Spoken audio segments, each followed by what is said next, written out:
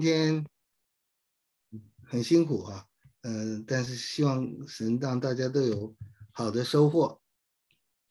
我们讲做门徒，最重要的是要相信主，要舍己背十字架。舍己背十字架就是相信主在十字架上为我们所做的，然后在这个信心之下，我们过一个在舍己相信当中成全自己的一个漫长的一生的道路。我们也说，当我们犯错的时候，走错的时候，就像以利沙一样，就是继续紧紧的跟随主，继续完全的信靠主，不要放掉他啊！主，如果我们紧紧的不放掉他，就是表示我们真的是被他抓住，不会失落我们的救恩。那么这一堂呢，我们一方面讲一下撇下我们的撇下我们的一切跟随主，一方面讲到说我们撇下跟随主还是一样，我们没有这个能力，我们任何向善的能力都没有，向着主走的能力也没有，我们只有依靠上帝，这是主的拣选，主的怜悯和恩待临到我们，我们才能够做最些微的最少的一点转向他。任何事情只要是好的事情，讨主喜悦的事情，与我们有益的事，都不是我们这堕落罪人行得出来的，都是靠主的恩典。好，我们从路加福音第5章第1节看起。耶稣站在革利撒勒湖边，众人拥挤他，要听神的道。那么耶稣有的时候很有声望，很有粉丝，很有听众，那么有的时候呢很被人拒绝。他行了神迹奇事以后，往往都是让人很吸引人的，但是当他讲出一些道理的时候，很多人就不听了。就跟今天教会也是一样，大家喜欢看神迹奇事，看稀奇的事情，大家对于神的恩典呢，对于信靠上帝呢不大有兴趣啊。我们华人是非常功利的民族，所以我们也在这方面常常让成功神学趁虚而入啊，这是不好的。顺便讲一句，就是成功，我每次讲顺便其实也蛮重要的。成功神学不都错啊？圣经里的确有讲到说，我们听主的话，主赐给我们福气，包括今世的物质上的福气。神讲了很多这样的话，包括凡为我舍下父母兄弟姐妹妻子儿女生命的，没有不在今生得100倍，来世得永生，这是主的应许。我们要相信神的话是会在我们身上成全的，包括在今生成全。但是我们也要相信一件事情，就是神的话语的成就，他应许的成就，常常不是我们能够看得很清楚的。我们这一生的情形，就像哥林多前书13章一样，是对着镜子观看，模糊不清。善不一定有善报，恶不一定有恶报。主彰显出来的神迹奇事话语，在主那里是清楚的、明白的，绝对没有错误的。但是在我们人有罪的人领受的时候，不管你是多属灵的人，或多属灵的教会，或多正统的会议，都还是难免有一些错误。我们一切的依靠在主那里，而我们对主的依靠化成生活中的经验的时候，是会有含混的地方。这个我觉得我们不要觉得稀奇。我们对主有绝对的相信，我们对主的主权有绝对的接受，但我们承认我们有些事是看不清楚的，模糊不清，对着镜子观看。那我们纵然如此，我们还是相信神借着圣经，借着神的话，借着教会所保存下来的圣经和神的话和圣灵的工作，我们能够继续跟随他，我们能够在他的拣选中稳当的跟随信靠他。那么耶稣在革利撒勒湖这边，众人拥挤他，要听神的道，这是一个很难得的事情啊！大家要听神的话。有的时候我们也会看到圣经讲到耶稣讲的话、讲的道呢，让人感动，让人稀奇，因为他话里有权柄。什么叫话里有权柄呢？就是像那个百夫长一样，他说我有人在我的权，有人在我之上有权，有人在我之下受我的权利来管理。叫这个人去就去，叫这个人来就来。各位，这就叫 power， 这叫权力啊。这个毛主席特别知道这个权力的重要，林彪也知道。那我们基督徒更知道，我们知道上帝有权柄，我们人也有相对的权柄，教会也有相对的权柄。但这些权柄呢，都是神给我们恩典让我们来使用的。也要知道权柄啊，权柄这个东西，在圣经里面，有一点有位格的成分。有位格就是它不是一个东西而已，它是一个能够思想有意志的东西。比如说金钱是很有力量的，非常 powerful 的。但金钱的力量呢，在圣经的形容，并不只是一种没有意识的 power， 金钱好像有位格一样，所以圣经称它叫马门，有名字的。像政权，像这些各位姐妹们，美丽也是权柄啊，美丽可以很有 power， 可以让1000条战舰下海，这是荷马讲的《木马屠城记》里面的名言。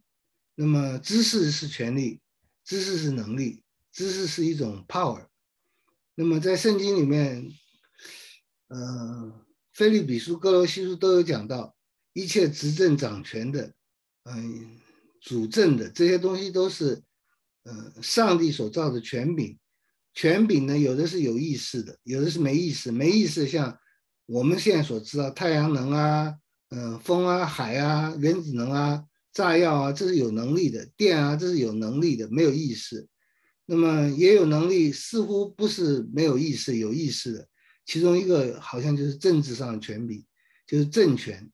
政治的权利、政治的权威和金钱的权利、权威一样，不止他有能力，似乎在圣经上也描述他是有位格的，他好像是一种有意识、有意志的东西。那这种有意识、有意志的东西，尤其是权柄啊、权力啊、权能啊、权威啊，这些东西，都是上帝所造的，所以他有那个能力，但是也都有堕落成分。所以圣经上讲，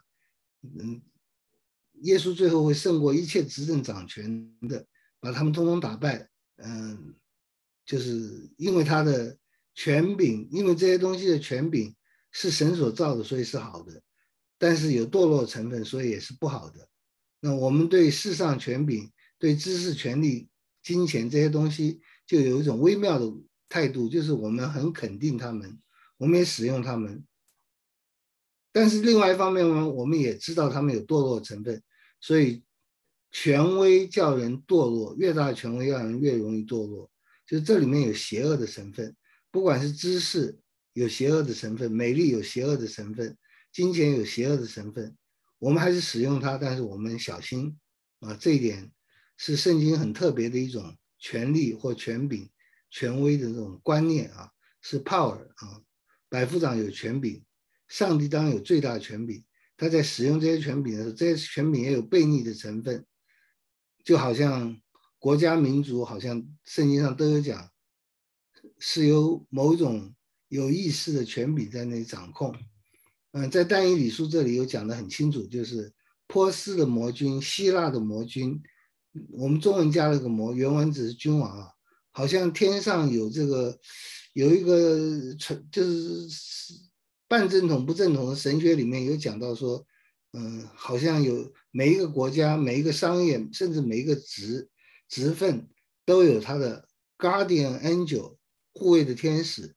那么这护卫的天使是再一次说是有力量的，也是听上帝话的。天下没有不听上帝话的，包括魔鬼撒旦，只是他在悖逆中不能不顺服上帝的权柄，但是他自己是悖逆的。这种悖逆的权柄呢，神也使用，就是再一次我们说，金钱是一种权柄，有很好的用处，但也有很危险的地方，政治等等都是这样子。那么基督徒不崇拜权柄，我们不会疯狂的要抓住权柄，虽然我们知道权柄很好用，金钱很好用，但是我们需要顺服上帝的权柄。上帝的权柄在今天也是一样，是用爱、用圣灵的大能来做事，不是用杀人或恐怖的方式啊。记得我们在了解权柄的时候，我们在读书的时候，我们在寻求美丽的时候，都要知道那是一种 power， 是很好用、很棒的，上帝造的，但是也有堕落的成分，要小心，不能崇拜的。那耶稣讲到有权柄，耶稣工作也有权柄，这里我们也看到耶稣的权柄，而有人信他，这是正确的信啊。那么耶稣看到有2只船在湖边，那打鱼的人呢，离开船去洗网去了。有一只船是西门的，就是彼得的，耶稣就上去，请他把船撑开，稍微离岸，就坐下，从船上教训众人。就是很多人挤耶稣啊，耶稣没有地方可以退了，再退一步就到海里去了，所以他就上了船。那么船呢就有地方可以坐，船就稍稍往后退一点，他就跟听众之间有点距离，不会被挤，但是呢也不会太远，就让人能听得到。这个我是很稀奇啊，我那个富兰克林也很稀奇，就是我在圣经里面、圣经外面都看到，战争之前将军对10万大军的一个训言啊，或者是Julius Caesar 或者是 Mark Antony，Mark Antony 在 Julius Caesar 死了以后，在罗马广场对群众啊，上万的群众，可能最少有上千的群众讲。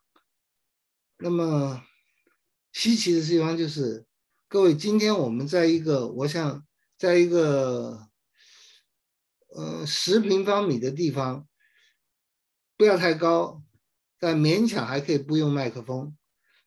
一个几百个人的一个大厅，不用麦克风，很多人就听不到了。耶稣讲到几万人听，他怎么能够把那个声音传到每个人耳中啊？富兰克林是那个 Whitfield 这位布道家的好朋友，虽然富兰克林不信神，但富兰克林也调查过，就是他说 Whitfield 在费城那个广场讲道的时候，整个街道大概有几万人，他算了一下，那么长宽之间那个距离都有超过1英里的地方。Whitfield 怎么能够把那个声音传到每个人的耳中？这很稀奇的。Whitfield 声音听说非常好听，像小喇叭一样。那么耶稣的声音，还有过去这些将军在战争之前对几万人训话，他怎么把声音传过去？那时候没有麦克风，这是很稀奇的事情啊。这我还没有听到一个答案。耶稣在湖边在船上对底下人讲，人家也能听得到，我也是很稀奇啊。那耶稣就离岸稍微远一点，就坐下来讲道。耶稣呼召门徒，很多是最少有2次，像彼得就最少有2次。第一次呢是在约翰福音，就耶稣受洗了以后就呼召了门徒，那是在比较南方的地方。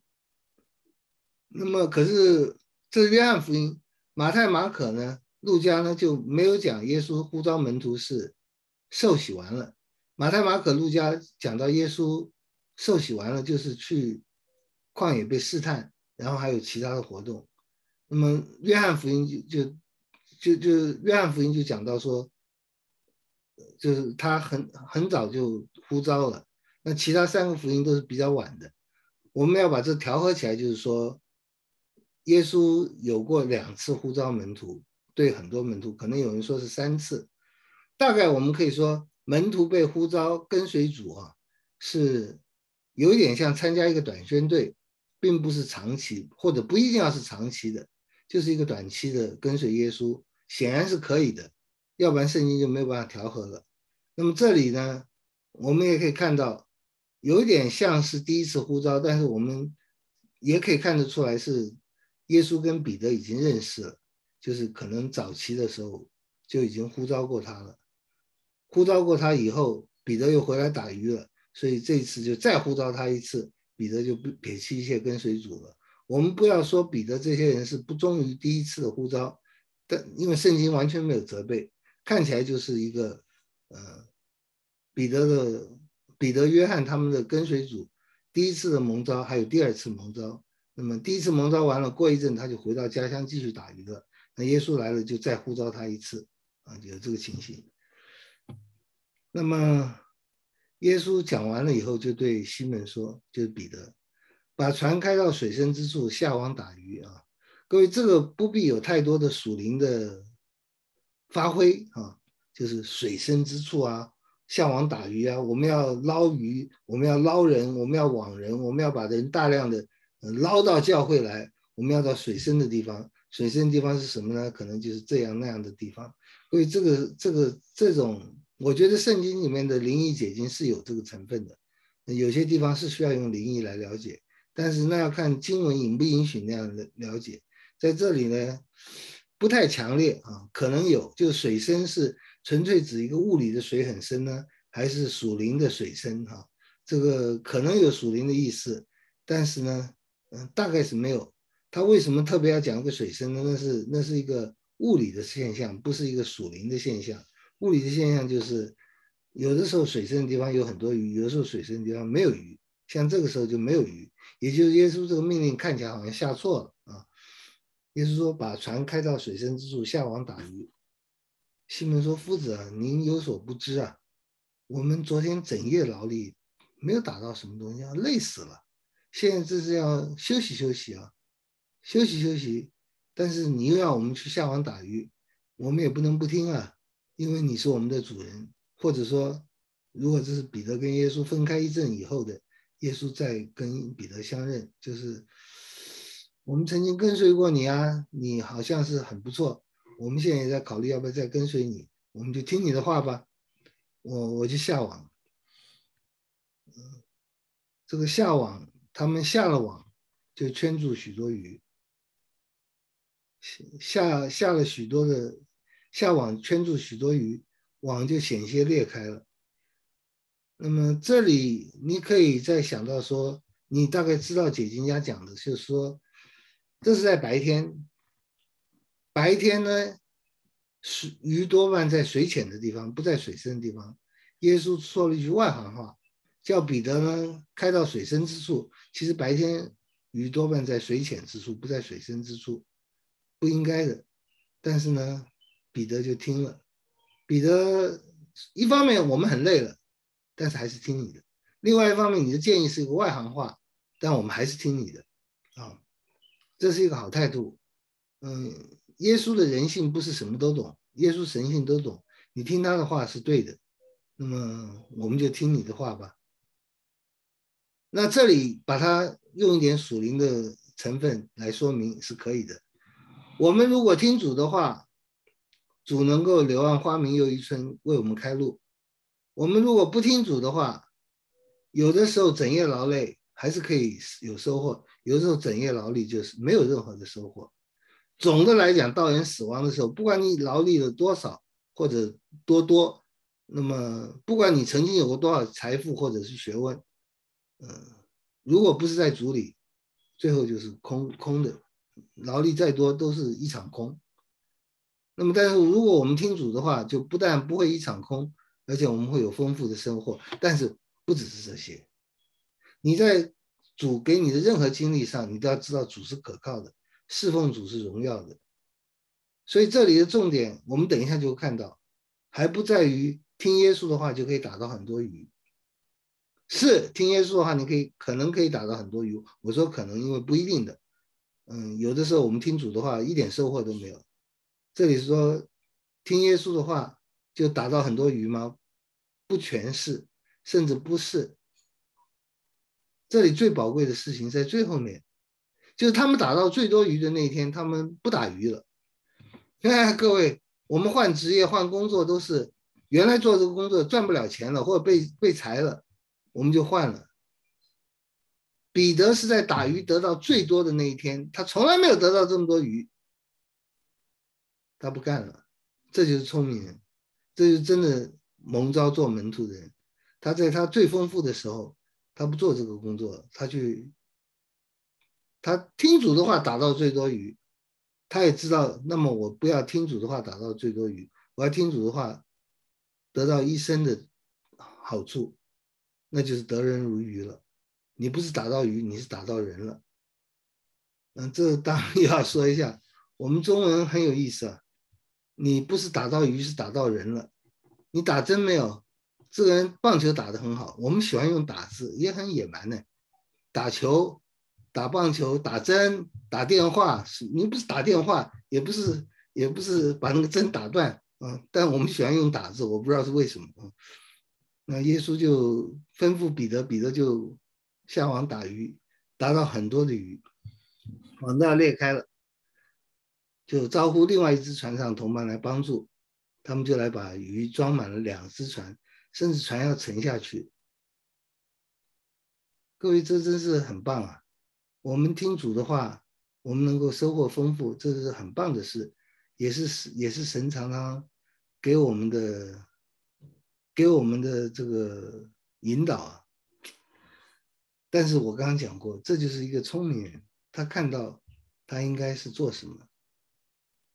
彼得看到这么多鱼，他就知道耶稣不同凡响。他有没有在这里就把耶稣当作神，我们不晓得。那么就跟我们一样，对于真理的了解是渐进的，有的见得很快，有的见得很慢。彼得什么时候完全看到耶稣是神，是神的儿子，这我们不知道。我们只知道彼得常常有代表性的说出做出一些很重要的举动。譬如说，当耶稣问说：“哎，你们说，别人说我是谁啊？哦，有人说这个，有人说那个，那你们说我是谁啊？”那彼得就说得出来，你是基督，是永生神的儿子。这话不简单呢。耶稣都说不简单。耶稣说：“这你是不知道的，这是我天上的父给你给你写小抄，你才知道的。如果不是我天上父指引，你不知道的。”哎呀，各位弟兄姐妹，你信耶稣是永生神的儿子，不简单呢。这不是你办得到，这是一个厚厚的恩典。这是我天上的父，耶稣的父指示你的，让你知道他的儿子是谁。不要觉得这个是很小的事，这是很重要的事。你能够说出耶稣是主，是基督，是永生神的儿子，耶稣是大大鼓掌啊！你能够猜对这个答案，这是我天上父的指引。所以不要轻忽你得的救恩，不要轻忽上帝给你的启示，这是神的拣选恩典，你要多多的感谢，你才能够说出主啊，你才能叫出父啊。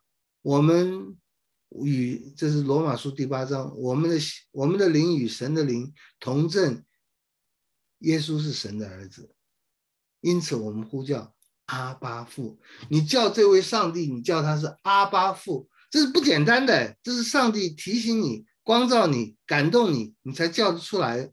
他是父，他是你的父，他是我们的父，不是神的怜悯。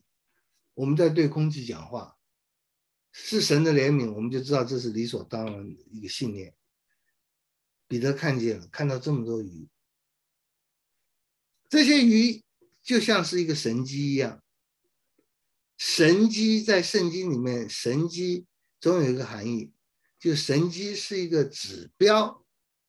换句话，神迹的重点不在神迹本身，而在神迹的作用。神迹是指标，就是这是一个 sign。sign 的目的是要你照着那个 sign 的指示去做。譬如说，红绿灯是一个指标，那个指标不是叫你站在那里欣赏，那个红灯好好看啊，那绿灯好好看，不是。那个 sign 的目的是叫你走或停，红灯亮你要停，绿灯亮你要走。譬如说一个纸箱的外面有一个玻璃杯，那碎了一角，那这是一个 sign， 什么意思呢？就是里面装的是易碎物。如果是一把伞的话，意思就是里面是要防潮的。就因为一个东西送到各个地方，你上面写一个玻璃，送到阿拉伯国家，谁懂啊？谁懂里面是玻璃啊？里面你写个易碎物，谁懂是易碎物啊？你要假设人都可能不是都能够认图识字，你看到这个就说这里面有容易碎的东西啊，搬运小心点。我们常常有 sign 啊，这个 sign 呢做的好不好，那就看那个做的人聪不聪明了。他能不能想到这个东西，看的人就知道要怎么处理。再举一个例子，你在一个 package 一个包装外面看到有一个骷髅头，然后2根骨头，这表示什么呢？这我们大概可以猜到，这表示那里面东西是有毒的啊，要小心处理。就是我们常常要想到 sign 的意思是什么？ sign 的意思不是那个东西的本身，而是那个东西所指向。所以五饼二鱼的神迹不是让你觉得哇这个人好神奇，可以变5饼2鱼给我们吃，我们就跟随他吧。跟随他的就有吃不完的东西，吃不完的饼和面包和鱼了。那让我们跟随他有吃的，那就是错误了。甚至你吃了5饼2鱼，你看了5饼2鱼的 sign 这个神迹，你看到觉得说，哦，这个了不起，我们要拥护他做王，这还是错的。你看到的一切的 sign 都是让你知道你要信耶稣是神的儿子，就你看对没有？你这个 sign 有没有看清楚？那的确很多人没有看清楚啊。耶稣在安息日叫一个瘫痪的人起来了，耶稣叫一个生来的瞎子看见了，耶稣叫一个死人复活了，那都是什么意思？如果你看到说耶稣叫死人复活，就是哇，耶稣很有能力，人叫人从死里复活，那是不够的。耶稣如果叫瞎子看见，叫躺卧38年的人能行走，表示他能够医病，这也还是不够的。所有的神迹指向一个东西，指向一个方向，你看懂了，那真需要圣灵的光照。耶稣医好一个38年的不动的瘫子，和其他的神迹一样，就是一个目的，要你看的人、经历的人知道，这是上帝的儿子。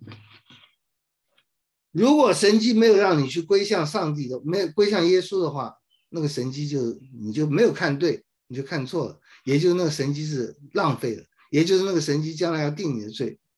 那我们现在是不是都看到，其实万事万物都让我们看到一件事，就是有一位神，这位神有大能力，值得我们一切的敬拜顺服。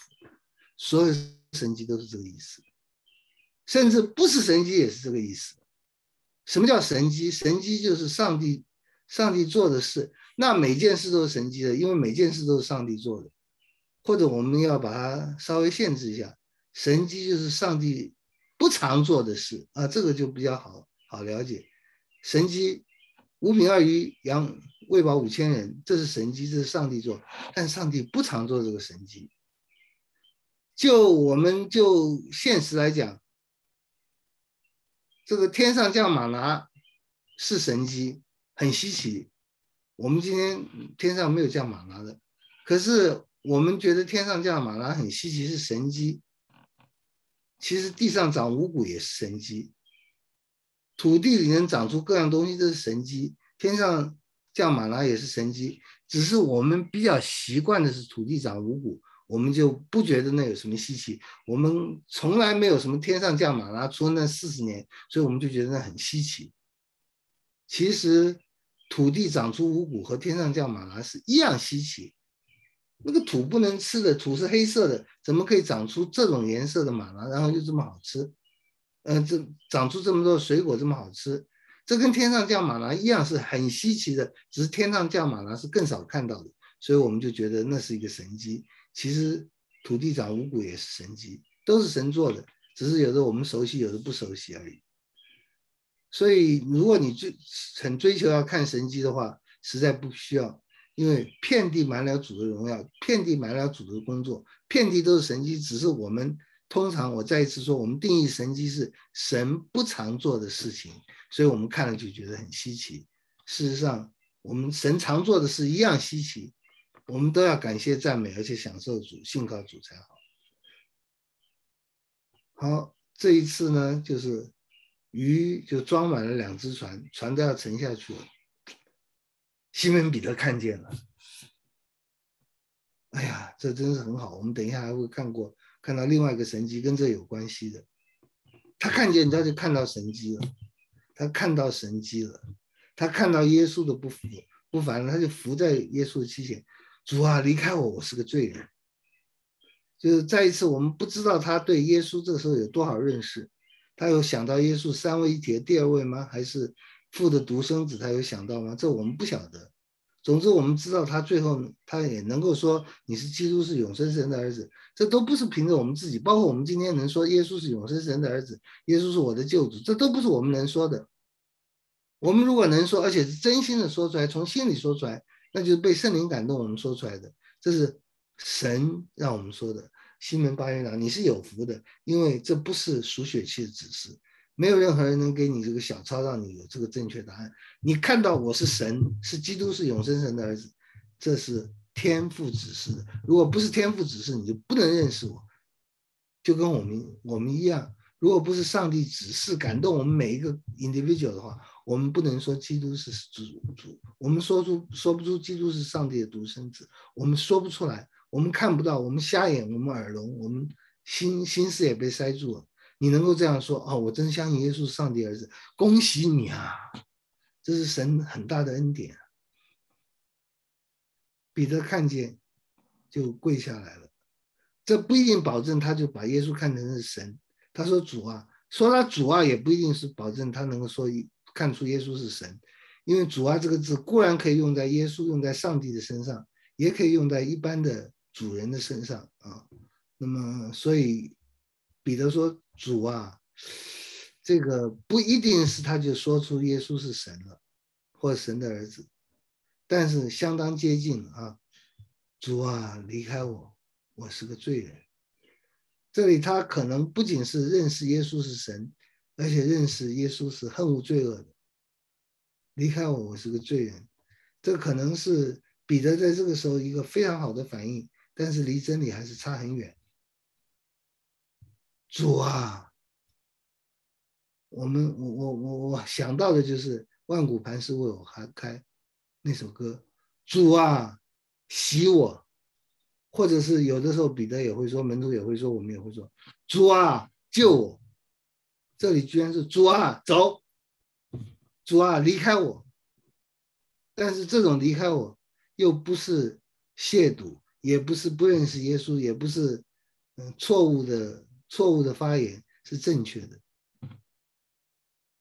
他看到那么多鱼，他想到的不是那些鱼可以带给他多少财富，他想到不是那些鱼会多好吃，他想到的是不是那些鱼，这就是看神迹看对了。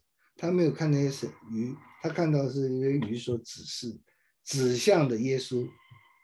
这个人是主，可能可以有上帝的意思。不管怎么样，非同小可。主啊，离开我。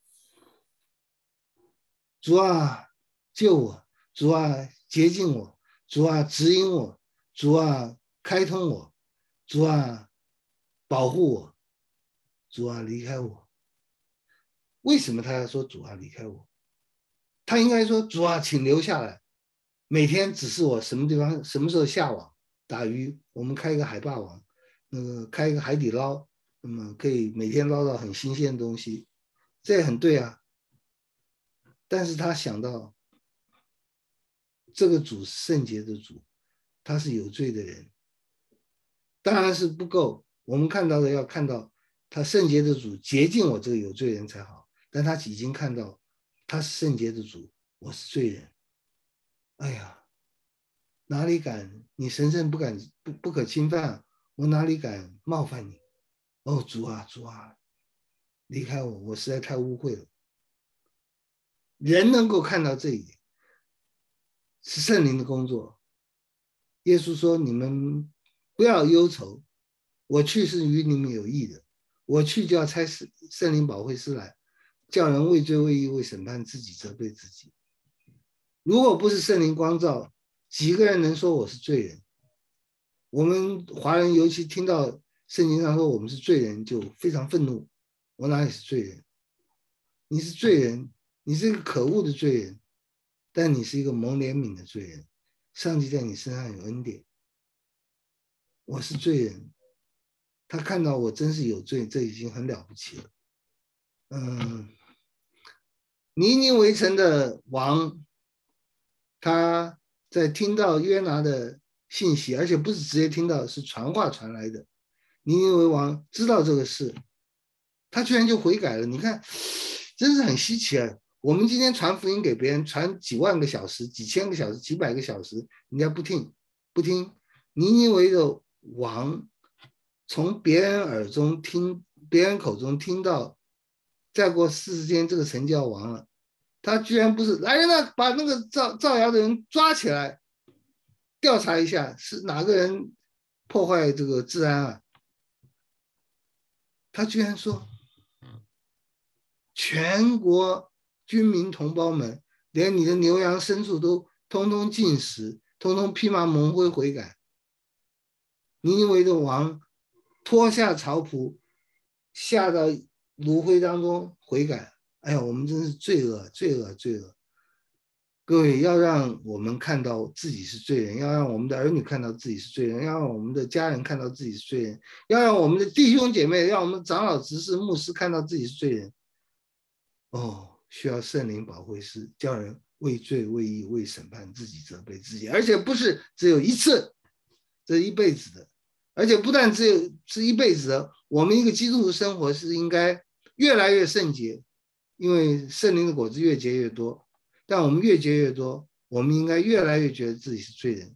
就像保罗一开始说这个我一点不在那最大的使徒之下，这是真的。但是保罗就是强调，这个时候的圣经都是神所默示的，保罗讲的都是神默示的，其他作者讲的也都是神默示的。这句话是神的话，保罗讲的是实话，我一点不在那最大的使徒之下。但是他后来讲到自己的时候，就是说我是个罪人，在最后讲到的时候，就是说在罪人中我是个罪魁。他的生命一定越来越圣洁良善，但是他的也不是故意说谎、假谦卑的能力越来越高，而是他越来越看到自己是个罪人。我是个不但罪人，是个罪魁了。我不但罪人，我是最坏的人。这不被圣灵感动，我们都不会说这种话的。我们都只会觉得自己很好，自己很对，自己就算不好不对，也比别人要好一点，可能也是真的。但是我们讲自己是罪人和我们讲自己是义人，我们讲自己是任何东西，以及世上任何事情、任何东西，我们都是跟主来配合的来看。我是个罪人，是我从主的命令、主的律法来看，我就知道我是罪人，我是一个可恶的人。我不是一个可爱的义人，我是可恶的人。我不是一个可爱的人，我是一个可怜的人。这时候彼得被这个神机打开了他的心眼，他看到不是那些鱼，也不是那个船要沉了，也不是那个网，哇，下一次要买网要到这家公司去买，这家公司的网真是好，你圈了这么多鱼还不会裂掉。这个船以后也是到这家修船厂去修东西，因为他真是这么多的鱼，他居然没沉下去，没有，他就想到耶稣，主啊，离开我，我太肮脏了，我是罪人。哎，感谢主，我们求主帮助我们，越是在主的对付之下，愿意承认自己罪过的，就越有福了。好，不只是彼得啊，他和一切同在人都惊讶这一网所打的鱼。他也不是没有尝试，哇，大家都不是没有尝试。这网打的鱼真多啊，怎么会这么多？而且我们跟前面连在一起，就是这是一个打不到鱼的地方，打不到鱼的时间，不应该打到鱼的，居然就打到了，就是因为依从你的话。各位也要记得，依从主的话，不一定就打到很多鱼。这一次依从主的话，打到很多鱼；下次依从主的话，不一定打到很多鱼。打不打得到都依从主的话，这是对的。只是我们要确定这是不是主的话，有的时候是我们自己乱讲的。我们这个尤其灵恩派弟兄姐妹，假传圣旨的情形甚多啊。主对我说，我是劝各位，下次听到主对你说，你就要去做精神检查。就是通常这样的人都是有神经病的，不是有意向的啊。我们不否认神会对人说话，但是如果就是那种很清楚的声音，那多半都是精神病患。主啊，离开我，我是罪人。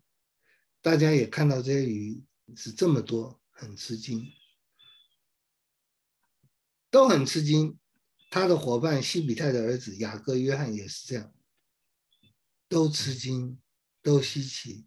但是我不太知道雅各、约翰有没有像彼得一样，俯伏在耶稣膝前说：“主啊，离开我，我是个罪人。”看起来可能没有，但耶稣就对西门说：“不要怕，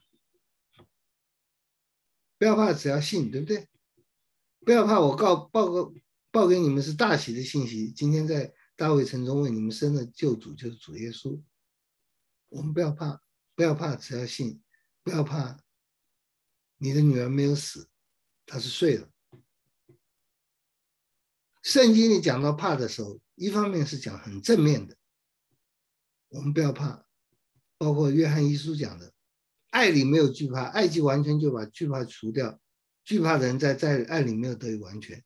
神这么爱我们，没有什么好怕的，我们亲近他还来不及，我们上去拥抱他还来不及，我们被他祈求他来保抱怀揣我们还来不及，我们怎么会怕神呢？但另外一方面，圣经里面有非常清楚的讲，这在英文里希伯来文都是那一个字，但在我们中文常常翻成两个字，怕一个翻成敬畏，一个翻成怕。敬畏耶和华是智慧的开端，其实就是怕神就是智慧的开端。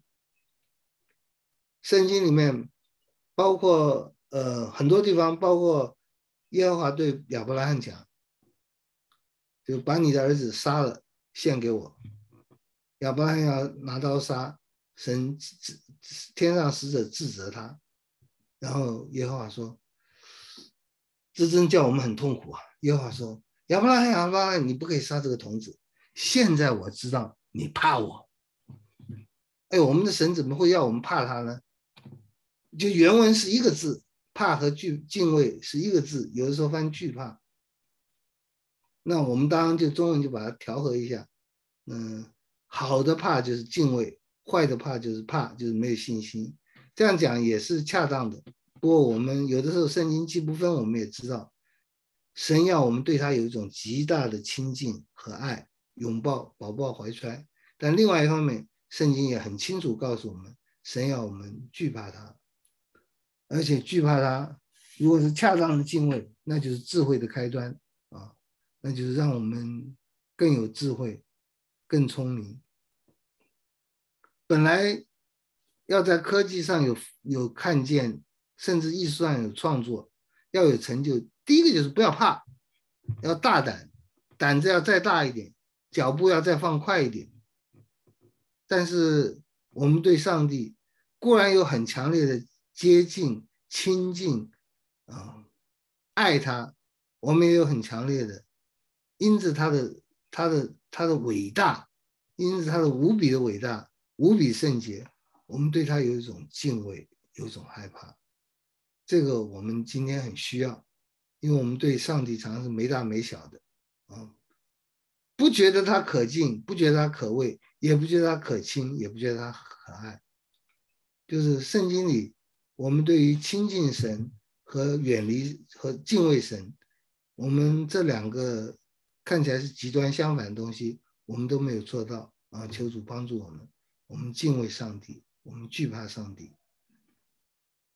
哎呀，大家都非常惧怕，也非常惊讶，俯伏在主的脚前，惊讶这一网怎么会打这么多鱼？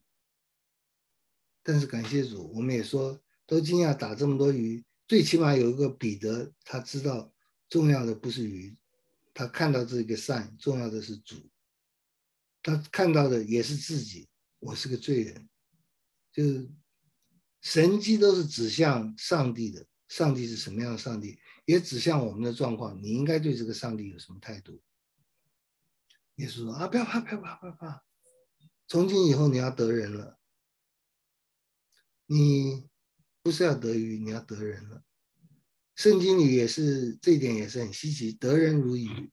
我们从小也会记这个话，但是不太懂得人如鱼的意思。得人如得鱼，意思就是说，我们会为耶稣，我们做主门徒的，我们就是为主迎取灵魂，把这些灵魂像打鱼一样打上来。这当然都有限了，把鱼打上来，并不是说我们都要做那个卖鲜鱼的工作，或者卖这个鱼圆的工作，或者说我们要做的工作是打鱼，要吃鱼，都不是。我们做这又是一个比喻，我们要得人如鱼，就是说我们要有耐心，要听主的话，像这样。有的时候世俗人也能懂，要打鱼，要得到鱼，钓鱼一定要有耐心的啊，要有耐心，要有耐心。我们要有耐心，要有耐心的得人，对人要。这比喻不能推太多，所有的比喻都不能推太多。这比喻不能推出说那个网是指的什么，我们去想一想网是什么，或者说我们要得鱼，我们可不可以扩大一点？耶稣是鼓励我们钓鱼，网鱼、捞鱼，或者说我们要吃新鲜的鱼，或者说鱼有什么营养我们要吃，这些应该都不是哈，就跟我们是主的羊一样。从这个角度来讲，我们也是主的鱼。主的鱼干嘛的？也不是给耶稣做鱼丸的，也不是干什么，就是在说我们的工作是要把这些鱼捞上来。也许有的时候会很辛苦，但听主的话，我们就会得着。后来在耶稣复活以后，也再重复了这个神迹。各位，还是你要去想，所有圣经的话，包括这些神迹，它的意思是什么？绝对不是让我们以后开到水深之处下网打鱼，绝对不是，而是要听主的话，而是要听主的话就能得许多鱼，而是要听主的话得许多鱼的时候，我们决定不打鱼了，我们要跟随主了。我有讲哈，我们一般换工作都是现在的工作赚不到钱，没有成就就换工作了。没有人在最好的时候换工作，可是彼得在打到最多鱼的那一次，他换工作，他不打鱼了。这就是真的蒙召。蒙召的人不一定知道将来会发生什么事，也不一定知道主要在他身上成就什么样的事，但是他知道有一件事，就是跟随主就对了，听他的话就对了。事实上，可能得人都不是彼得要跟随耶稣的理由，就是要跟随耶稣。我如果要得人，是为你得人；我要得人，是遵从你的话得人。任何人都是在现在工作不好的时候换工作。彼得是在工作最有成就的那一天不干了，感谢主，这都是我们需要学习的。他们把两只船拢了岸，就撇下所有的跟随了耶稣。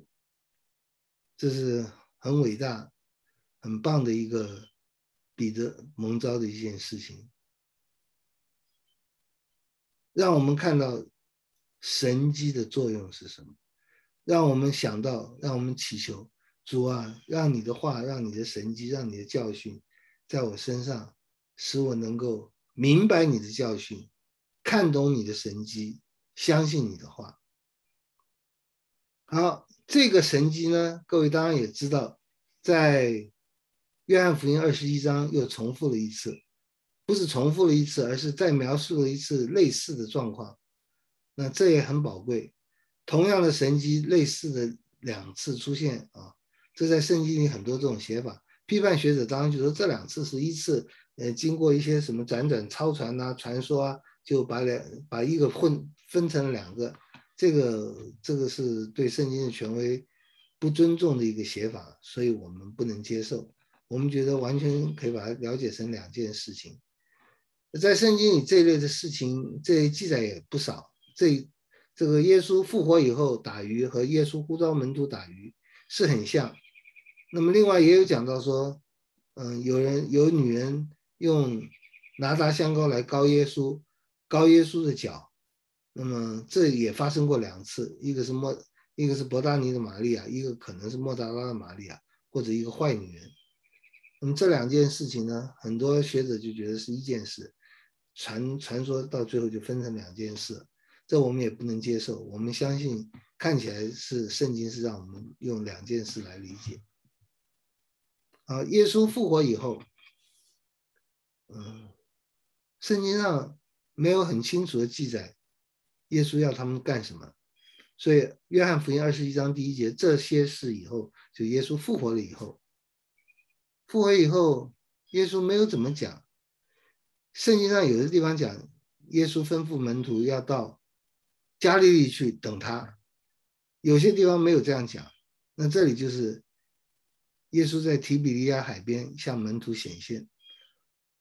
显现我们也再一次跟刚刚讲一样，不是最重要的，是你看到这个显现你有什么反应，看到这个显现你明白这个显现是干什么，而且有正确的反应，那才对。我们在这如果不知道要怎么做，就跟我们到餐馆看菜单一样，看了半天，看了半个小时，看了1个钟头还不点菜，那就是我们没有一个正确的行动。如果点菜也点了，那么菜送上来我们不吃，在那里看，这好好看哦，这色香味俱佳啊，这真好看，这真好看。然后1个钟头、2个钟头不吃，人家也把赶走了。然后你吃完了以后，你就走了，也不付钱，这也是不对的。所以每件事情都希望能够引导我们走下一步的时候走得更好，否则就都不够完全了。那么可能我们这一辈子每件事都不完全。你去餐馆为了是要点菜，你点菜为了要吃菜，你吃菜为了是要健康你的身体，你身体不管健不健康，你吃菜要付钱，这个有一系列是相连的。如果没有相连的话，没有继续连下去的话，就不够完全。人如果不是最后归向了主，而且在人生活着的时候就每件事上归荣耀给主，都是不理想的。阿加莎·克里斯蒂那个英国的侦探小说家，他说过，他说没有一件事是结束，除非他结束的很恰当。他引过这句话，原文是 Rudyard Kipling 一个英国作家写的，就是我们常会说后来呢，后来呢，完结篇结束了。什么是结束？什么是后来？你看武侠小说、侦探小说，任何一个小说，为了要骗稿费或者是赚稿费，常常就是欲知后事如何，且听下回分解，就一直拖，一直拖，一直拖下去。我们倒可以从人生当中说，我们生下来以后怎么样，怎么样就长大了，长大以后怎么样就结婚了，结婚以后怎么样就生小孩了，生小孩以后怎么样就养小孩，养小孩以后就怎么样就老了，老了以后怎么样就死了，死了以后怎么样，世人就讲不下去了，我们就能讲下去，有永生。但是我们也承认，我们也有接近停止的时候，就是那永生是什么意思？我们就只能说，永生起码的意思是它不会结束的，不会像世间每个事都会结束，然后导致下面一件事，然后越来越可悲。我们会有永远的生命，这是什么我们并不知道。但我们在活着的时候，如果有圣灵的同在，常常光照我们，我们就知道。那虽然我们不知道，但是我们知道那是一件美好无比的事，因为我们在世有过如同在天的经验。所以你要知道天堂多么美好，你就今世的生活多过着属灵的生活，多过着爱主的生活。你要知道下地狱是多么可怕，也是在罪恶远离上帝的生活中可以体会到。所以我们应该每个人多少知道地狱和天堂。基督徒应该非常知道天堂，因为我们信靠上帝就在地如同在天。非基督徒人，尤其想要自杀的或者是怎么样的，大概也都知道，因为他在地的时候过着跟在地狱一样生活，就是远离上帝。好，现在耶稣在提比利亚海边显现了，向门徒显现。他怎样显现记载在下面啊？他是讲那个显现的过程。但是我们在讲耶稣显现过程的时候，我们也要想到显现的目的是什么？他显一次给人看，是目的是什么？那我们需要知道，神把自己显给我们看的目的是什么？神把自己显给我们看，目的是对我们的爱。这个摩西表现的是最好的。摩西在以色列人做金牛犊惹上帝大怒以后，他做了一件事让上帝很喜悦。上帝就是在摩西求上帝赦免百姓的时候，上帝说：“好好好，我听你的话啊。”摩西这一点很了不起，就为人祷告，这真是一个好牧人，为人祷告。虽然这些羊把他整死了，他还是为他们祷告，为他们祈求。啊，你不要杀他们，请你赦免。上帝说：“好，我赦免他们。不过呢，事情有一点改变啊，我不要跟你们去了，你们还是能去迦南地，我还是能够让你们得到迦南地为业。但是我不跟你们去，因为你们实在太容易惹我生气了，惹我生气，气到一个地步，我会把你们都消灭。那时候何必呢？我还是让你们去，我会派一个使者带你们去。”这个使者在圣经里始终没有直接讲明是谁，有人觉得就是摩西，有人觉得就是耶和华自己。但是不管怎么样，耶和华讲的意思是，我不跟你们去，我请一个人，请一个天使，请一个使者带你们去。各位，全世界哪个地方是最好的观光地方啊？就是跟你一起去的人是一个有趣的人，那就是好地方。再好的地方，如果跟你一起去的人或者在那个地方的人不好，那就不好了。两个人相爱，你在臭水沟旁边散步，散了1个钟头，哇，觉得在天堂一样。不相爱，你到维也纳，你也觉得不快乐，跟地狱一样。我们跟我们喜欢的人在一起是最愉快的，我们跟上帝在一起是最愉快的。那个《简爱》里面有一段是讲到那个 Miss Rochester 跟简爱要分开了，这个故事我不去多讲啊。简爱是一个家庭老师 ，Miss Rochester 是这个原装的主人，身份在英国阶级是差太远了，是不能相配的。但这两个人心灵很契合，很相爱，但是呢都不敢讲，就暗暗的爱互相。那后来传说 Miss Rochester 要结婚了，那简爱就知道自己要走了，因为他不可能，他们没有把自己的爱情表达出来。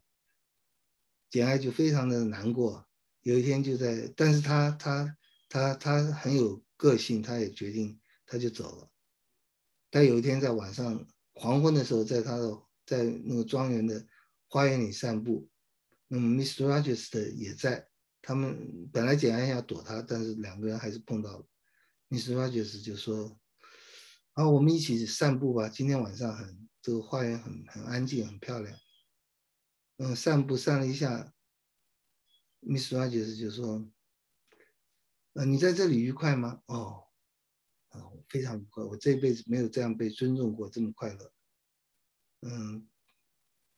简爱说：“那个作者说。”他说他是用第一人称来表达自己嘛。他说我知道我要表达了，他的意思一定是我该走了。他说先生，我在这里很愉快，但是我知道你快要结婚了，所以我要离开了，因为结婚了就不需要那个 Rochester 的小孩就不需要简爱来看了。他说我知道要走了。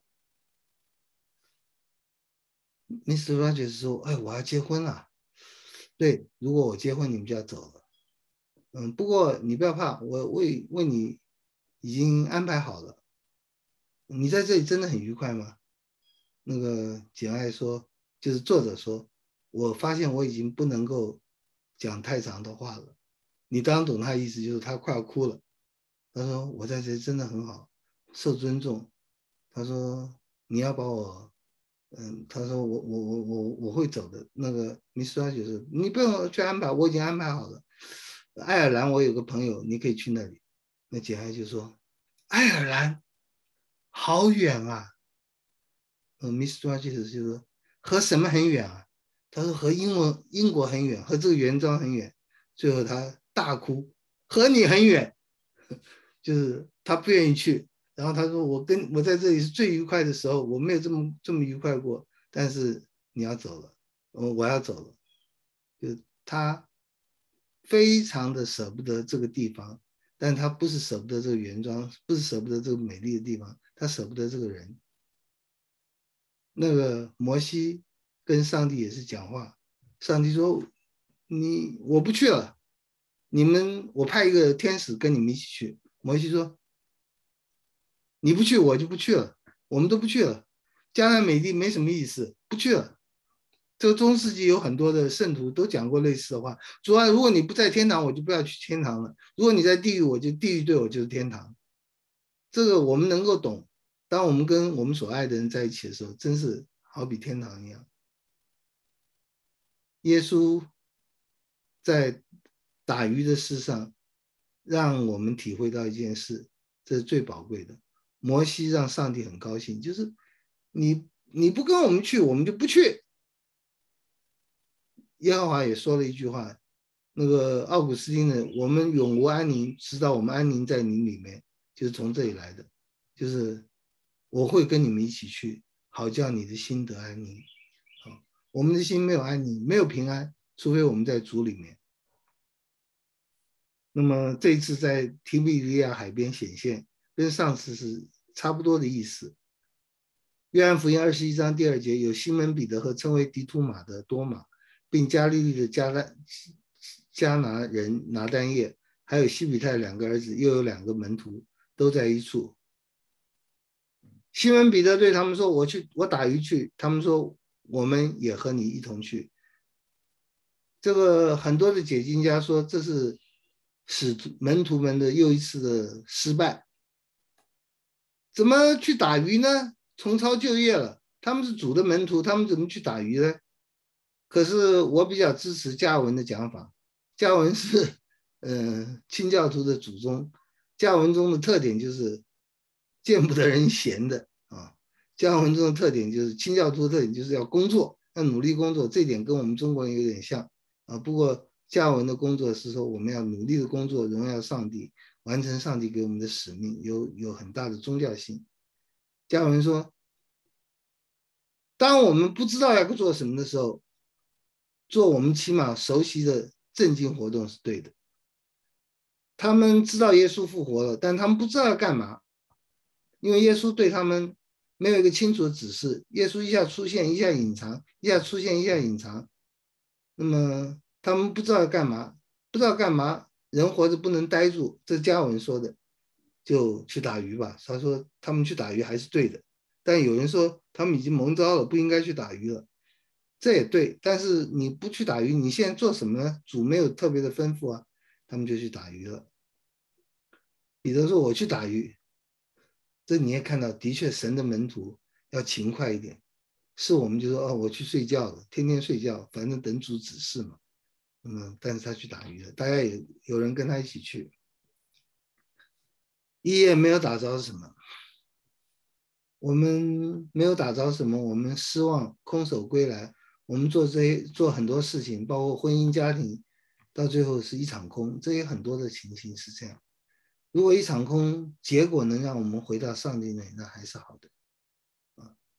就是任何事情，你只要归向主，总比不归向主好；跟主亲近，总比跟主远离要好。然后打一夜没有打到什么，天快亮的时候，耶稣站在岸上，门徒却不知道是耶稣。他们不知道，因为看不清楚，因为听不到。但是在约翰福音里，恐怕约翰是一个属灵的福音，所以很多字句有属灵的意思，这里可能有属灵的含义，就是他们灵里不知道。这不一定是批评他们，也可能就是强调一下我们所信靠的，就是除非我的父启示，没有人知道我是谁；除非父向人显示指示，没有人知道子是谁；除非子和子所指示的，没有人知道父是谁。你不认识上帝是谁，你不认识耶稣是谁，你不认识，除非神启示。我们连自己是罪人，我们连谁是神都不知道，我们什么都不知道，让我们只知道犯罪得罪上帝，让我们再一次的相信、高兴、欢喜、快乐接受主对我们的引领。门徒不知道是耶稣，耶稣就对他们说：“小子，你们有吃的没有？”哎呦，感谢主啊！我是知道我等讲完就有的吃了，所以我很讲得很积极啊，你们有吃的没有？耶稣也不是不关心我们的民间疾苦，耶稣知道关心我们，但是不管是异象，不管是神迹，不管是吃东西不吃东西，愿我们都把吃不吃、睡不睡、结婚不结婚，每一种生活的状况，只要没有犯罪，都引导我们在更进一步跟主接受、更接近、更进一步的信靠主。耶稣说：“吃，你们有吃的没有？不是要给他们吃或不给他们吃，而是要借着给或不给他们吃，让他们重新再认识耶稣的大能和大爱。神对我们每件事都是如此。有没有吃的？没有。耶稣大可说：那你们上岸吧，有很多可以吃的，我为你们预备。啪一变，吃的东西都出来了。但是耶稣对我们对门徒都是，耶稣不喜欢我们不劳而获，这一点也许清教徒讲的是对的，勤快工作是对的，只是我们勤快工作不是为了，完全不是为了赚钱或吃饭，我们是为了荣耀主，我们是为了成为主的门徒，做主要我们做的事。耶稣说：你们把网撒在右边，就必得着。他们便撒下网去，既然拉不上来了，因为鱼甚多。这神要做什么事都可以，耶稣完全可以讲：你们把船开到水深之处，下网打鱼，就可以得到很多。哦，他们就一定想起，哦，这是耶稣。这次耶稣讲另外一句话，但是他们可以想到，知道这是耶稣。这次是网撒下去，拉不上来了，鱼太多了。21章第7节，耶稣所爱的那门徒对彼得说：是主。哎呀，这是约翰讲的，约翰讲的真是好，是主。各位，你看到打到了一群鱼，你说什么呢？你会说是鱼啊，你会说是鲤鱼啊，是什么鱼啊？是1斤50块的鱼啊，这算起来我们发了一笔小财啊。你打到那么多鱼，一夜没有打到鱼，打到那么多鱼，是许多鱼啊！你看到的是什么？他们看到的，这个耶稣所爱的门徒看到的是主啊！你要在凡事上看到是主啊！你要在凡事上看到是主对你的爱啊！你要在凡事上看到他是多么仔细的照顾你，是主。你是基督，是永生神的儿子，是主。主啊，我们一夜没有达到什么，但听你的话，我们就向往。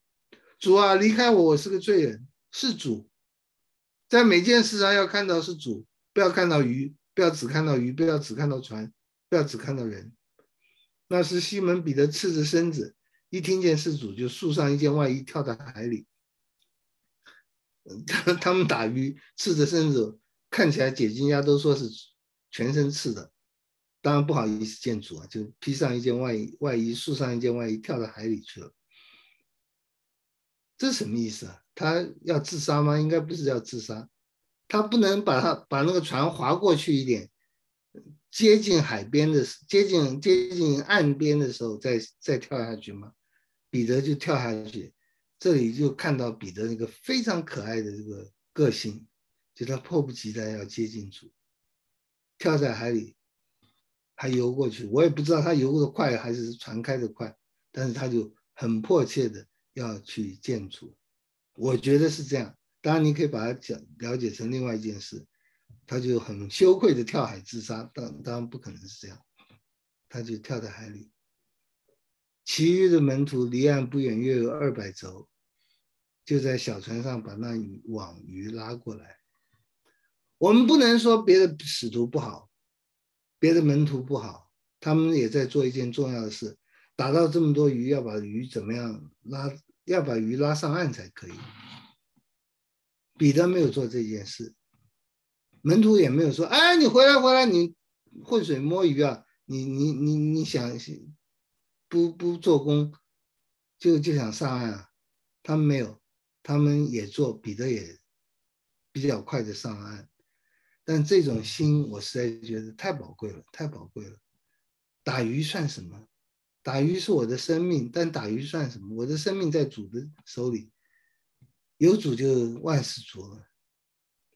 这里约翰讲的有一些简洁啊，就他们上岸看见那里有炭火，上面有鱼又有饼，所以简洁就是一定有一段时间他们是有人在那点火啊、烤鱼啊，有饼放在那边，就耶稣花了一点时间把这些都准备好了。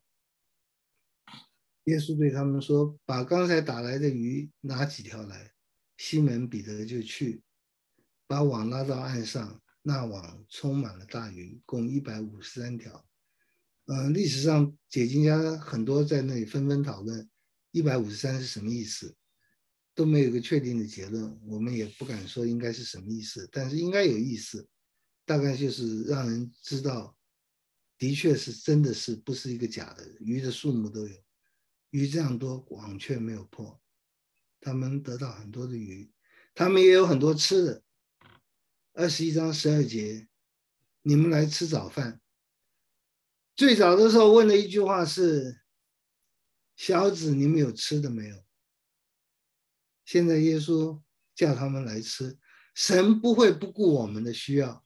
各位做主门徒的人，我们做主的门徒，神不会不公义，连这个天空的飞鸟、野地的花，神都眷顾，何况我们呢？我们比飞鸟要贵重多了，何必为吃的、穿的、喝的费心呢？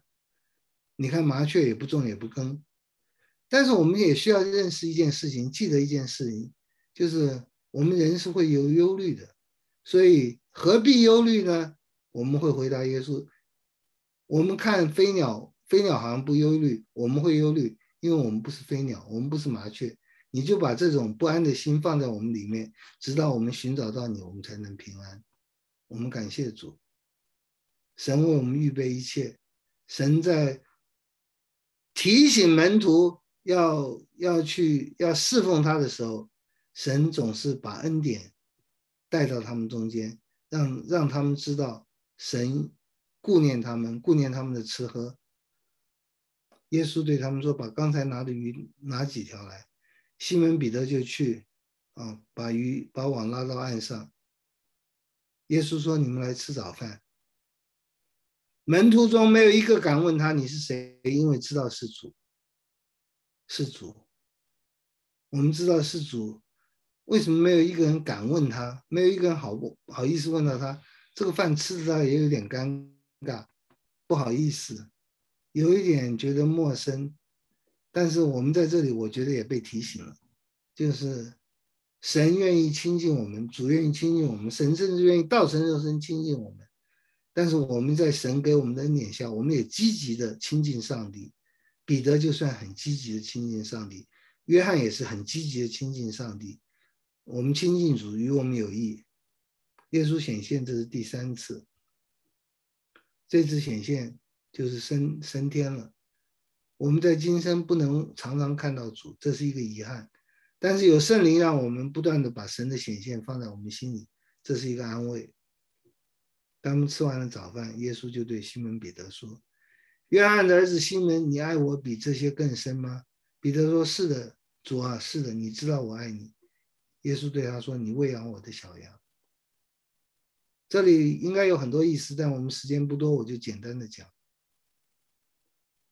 如果我们爱主，我们应当爱主。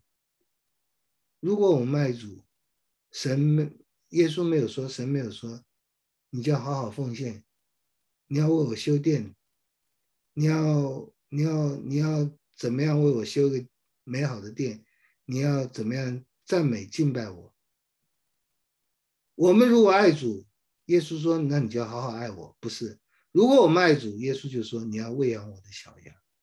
就是你看到耶稣对教会牧养教会是看得多么重要。如果你真的爱主，你就爱他的羊，不但爱他的羊，你喂养他的羊。这里三问三答，当然跟彼得的3次不认主有关系，但是那个不是最重要，最重要就是你如果爱主，你就爱主的羊，你就喂养主的羊。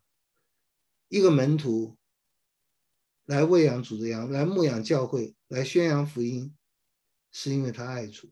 他爱主因为祖先爱他，他爱主因为祖先在他不知道做什么的时候，指示他们哪里可以打鱼，为他们烤饼，提醒他们。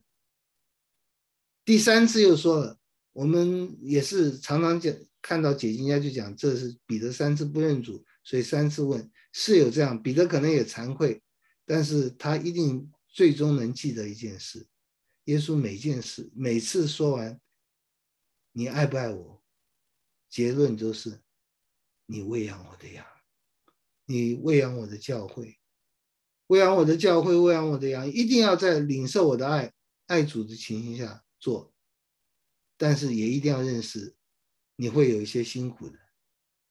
你年少的时候自己束上带子，随意来往，年老的时候你要伸出手来，别人要把你束上，带你到不愿意去的地方。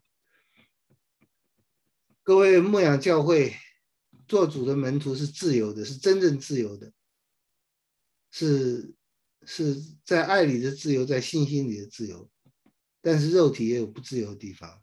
这个带你到不愿意去的地方，有人说是死亡，因为底下就讲怎样死荣耀神，但是也可以把它讲得长一点吧。我们一生都是在死亡中度过的，我们都与基督同死，我们都有不愿意的时候，但是这个不愿意，如果我们顺服有信心，就能荣耀神。怎样死来荣耀神？我们活着荣耀神，死也荣耀神。怎样死来荣耀神？我们有一个美好的死亡，美好的撒种式的死亡，不是死了，是睡了。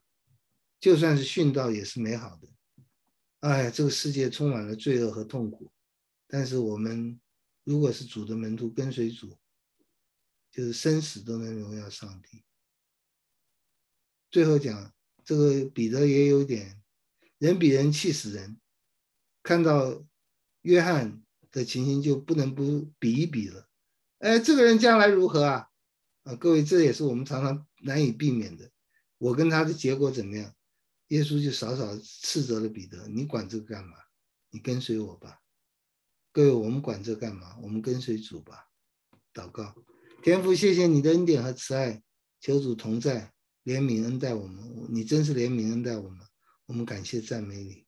求主帮助，让我们喜乐做你的门徒，喜乐的服侍你的众门徒，喜乐的被他们服侍，喜乐的跟随主。谢谢主，奉耶稣的名祷告，阿门。好，结束了。好，谢谢康牧师。不客气，我可以。